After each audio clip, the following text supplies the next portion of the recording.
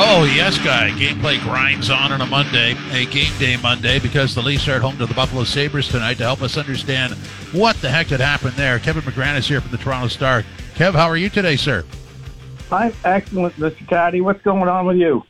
I haven't figured that out yet, and nobody's told me, which is strange because usually in the first 2 hours of my existence on a daily basis, somebody somewhere tells me what I'm all about, and then I have to disagree with them. So we'll just motor on. This has been a great day so far. The Buffalo Sabres tonight, first of all, before we get there, let's go back to the Marner goal. I mean, I just felt that was like a crowning moment, not only for him, but for the franchise. I don't know why. I guess because it comes after Connor McDavid had scored. It looked like the Oilers were going to have fun with the Leafs again. But that goal was inspirational, wasn't it? I agree with you there. I don't know what, I mean, it was sort of spectacular. It was a terrible pass by Ryan McLeod, but the way Marner did it, sort of like he knew he had time. He goes to his left, he goes to his right, he taps it in. And that night felt different. I know it was Connor McDavid the first time that he played in Toronto on a Saturday night in front of fans. So there's maybe some electricity there, and I know the Leafs had just been sort of schooled by them, and we'd been on them, everybody's been on them, like, are you going to be able to raise your game in the playoffs? And that felt like a moment where they just all decided they're raising their games. They're not losing to Edmonton. Marner kind of led the way. He's in the Player of the Week, the 3 stars this week. Yeah, I agree with you. It felt like a big moment. I don't know if we get to April, May, and maybe June, and you look back and you go, that was the moment the team came together. I mean, there's probably been a few of those at this point, but that did feel like a big moment. I agree with you. Well, and what he did seemed to inspire everybody else. And, you talked about they played through some situations. I mean, there was a lot of stuff that could have been called and wasn't, and a lot of it was coincidental, which was ridiculous. But nonetheless, I thought, there's another thing that the Leafs really had trouble with in the past, but they seemed to play through everything. The Marner goal is fantastic on its own, but it rippled right through the roster, didn't it? It did, and let's not underplay William Nylander. He's been doing that all year. There was a game about a week ago at home where he just robbed a player of a puck in overtime and then went right in. I think it was against the Rangers and scored. The Leafs are very good at that. They've surrounded themselves, like, one thing about the Maple Leafs roster and the way they draft and acquire players. You've got to have good hockey sense to play on this team. It's almost trait number 1. After that, the team can work on any other skill. Like, you work on your skating, you can work on your checking, you work on your gap control, but you got to be a smart hockey player to play for the Maple Leafs, and that sort of is what happens in those moments. Marner himself probably is one of the elite thinkers of the game, but don't underestimate the rest of them. Willie's just as smart. Austin is just as smart. Tavares knows what he's doing, and that's why those guys, it's not just that they score, it's sometimes just how they get the puck back.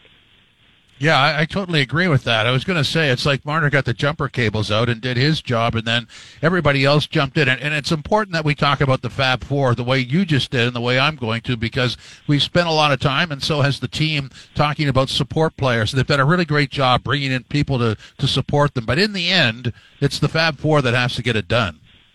Oh, absolutely. I mean, we'll probably make a big deal of it in the playoffs if Achari has a 2-goal game or Lafferty has a big penalty kill, and all these new guys and depth guys that are better than what they've had before. But honestly, if they're eliminated and you look down the line and Marner is like 1 goal, 3 assists, and Matthews is 2 goals, 2 assists, that won't be enough. You could have all the support guys scoring, on a the 3rd, 4th, maybe 5th goal of the game, but your first guys your top guys have to be your best players. They have to produce. That is exactly what they're paid for. That's why guys that can score get paid more than just about anybody else. They got to have that come April, or there won't be a May. You watch Marner and you go, well, he's got to have a good playoff just because of the way he's playing now. And you look at Nylander and you go, okay, so a couple of years ago he would have been on the outside as Marner would have been. But I think we're all confident that that's not going to be the description for how they're playing this year. They won't be on the outside. They won't be? Okay. I Not sold your yet. Optimism. For me, it's like show me. I'm at show me time. Like okay. It's going to be coin flip. They're doing good habits. We're seeing good things.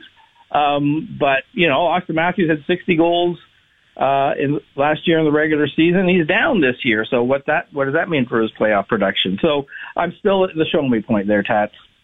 Okay, I'm not going to argue with you. I just think I'm trying to find something that's different from any conversation we've had over the last 4 years. That one of them is when you go, if you throw out the Marner goal, and I'm doing this for a reason because that was a bad pass from McLeod, but what happened after is picturesque. But the other goals are the result of good forechecking, the turnovers created by the good forechecking, and then the star players took over. So that's something to note, isn't it? Oh, yeah. And Tavares with a couple of goals and Matthews chimes in at the end there at a power play. Always good when those four guys score. I can't imagine they've even lost a game when all four of them are contributing on that front. Okay, so let's go to the goaltending because when it was 3-1, Matt Murray was, he looked like a guy who hadn't played for a while. And as the game wore on, you didn't think that. But still, I mean, what's your level of concern about Matt Murray? Level of concern, we're going to the Hazy B game. I'm at high alert on goaltending. I always am. It doesn't matter. Nothing that anybody does matters if the goaltending is leaky. And my level of concern on Matt Murray is fairly high. My level of concern on Ilya Samsonov is not quite as high, but my level of concern with the guy that Tampa puts in is zero. So if you have the second best goalie in every playoff series, as the Leafs have pretty much faced, I don't like your chances. So a great goalie can steal you a game. And really, in a coin flip series, how many chances can you create for yourself? How many times will it come up heads for you? And the team with the best goalie, in my mind, is always the team to be favored. And Vasilevsky is that guy for me. So level of concern on like one or two leaky goals a game, if you're not making the other team create really high scoring chances, then if they don't need to, if they can just score from the boards or score on a 2-on-1 with a shot that fools a guy, then your job's a lot harder going the other way against a guy like Vasilevsky. Yeah, and, that's been a problem. That's a historic problem with the Leafs, always facing the better goalie at the other end. And, with slim margins of a playoff series, that's more than enough to do it. Let's talk about the home debuts for Jake McCabe, Sam Lafferty, and Erik Gustafsson. For me, obviously, Lafferty's really good. I like him. Gustafsson, I'm trying to figure out how that works. And Jake McCabe is just, I think this is a real find. I can't believe I'm not really a fan of trading first-round picks. I get the argument for doing it, but I can't believe it was basically just a first-round pick for McCabe. I think there's a couple of Joey Anderson and Pavel Gogolov. Yeah.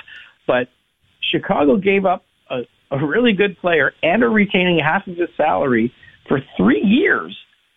This guy is going to be, he's Jake Muzzin-esque. Now, he hasn't played in the playoffs, so there is that. The teams that he's been on have just not made it. But this guy is going to be, I think, a stalwart, very popular defenseman. I wish he wore number 24 instead of 22, because that's what McCabe's doing with the Leafs. But yeah, I really like this acquisition. He's going to slot in so well at that salary.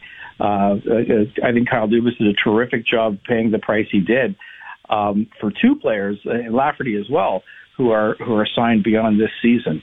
I like Lafferty too. Gustafsson, again, I kind of think, like you, what exactly is he?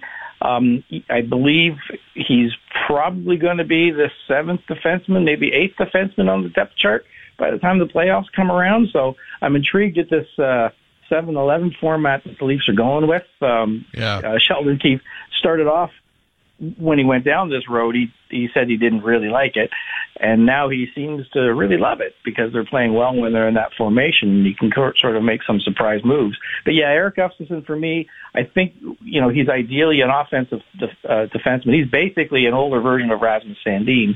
I'm not sure that the defensive work is there, but second power play and maybe create some chances 5-on-5. So that seventh guy, what is Luke Schenn for you? Is he the 5-6 guy or is he the 7 guy? Well, by reputation of not really having, watched him closely the last couple of years, I would have slotted him in fairly easily as 7. But after talking to a few people and sort of examining his game a little bit, he might be number 2. He might fit really well. I know they didn't play well together the one time they played, but him and Morgan Rielly together is probably where I see that going.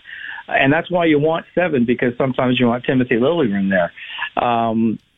So I think if Lafferty and Brodie are 1-2, I just think Schenn with Rielly sort of makes a lot of sense from a competitive standpoint. Plus, you want Giordano and Hall together. So I guess that's kind of where it falls, as Sheldon Keefe is sort of fond of saying. Kevin, thanks for your time. Really appreciate it. Thank you. All right, we'll talk to you again. Okay, yes, we will. Kevin McGran from the Toronto Star. He meant actually McCabe and Brodie. He said Lafferty and Brodie, but I'm making the correction for him. That's what he meant. And so far, that's 2 corrections today, which means I'm going to make one. So somebody now has to figure out a way how to correct mine. And I know it's going to happen because that's what happens when you correct other people.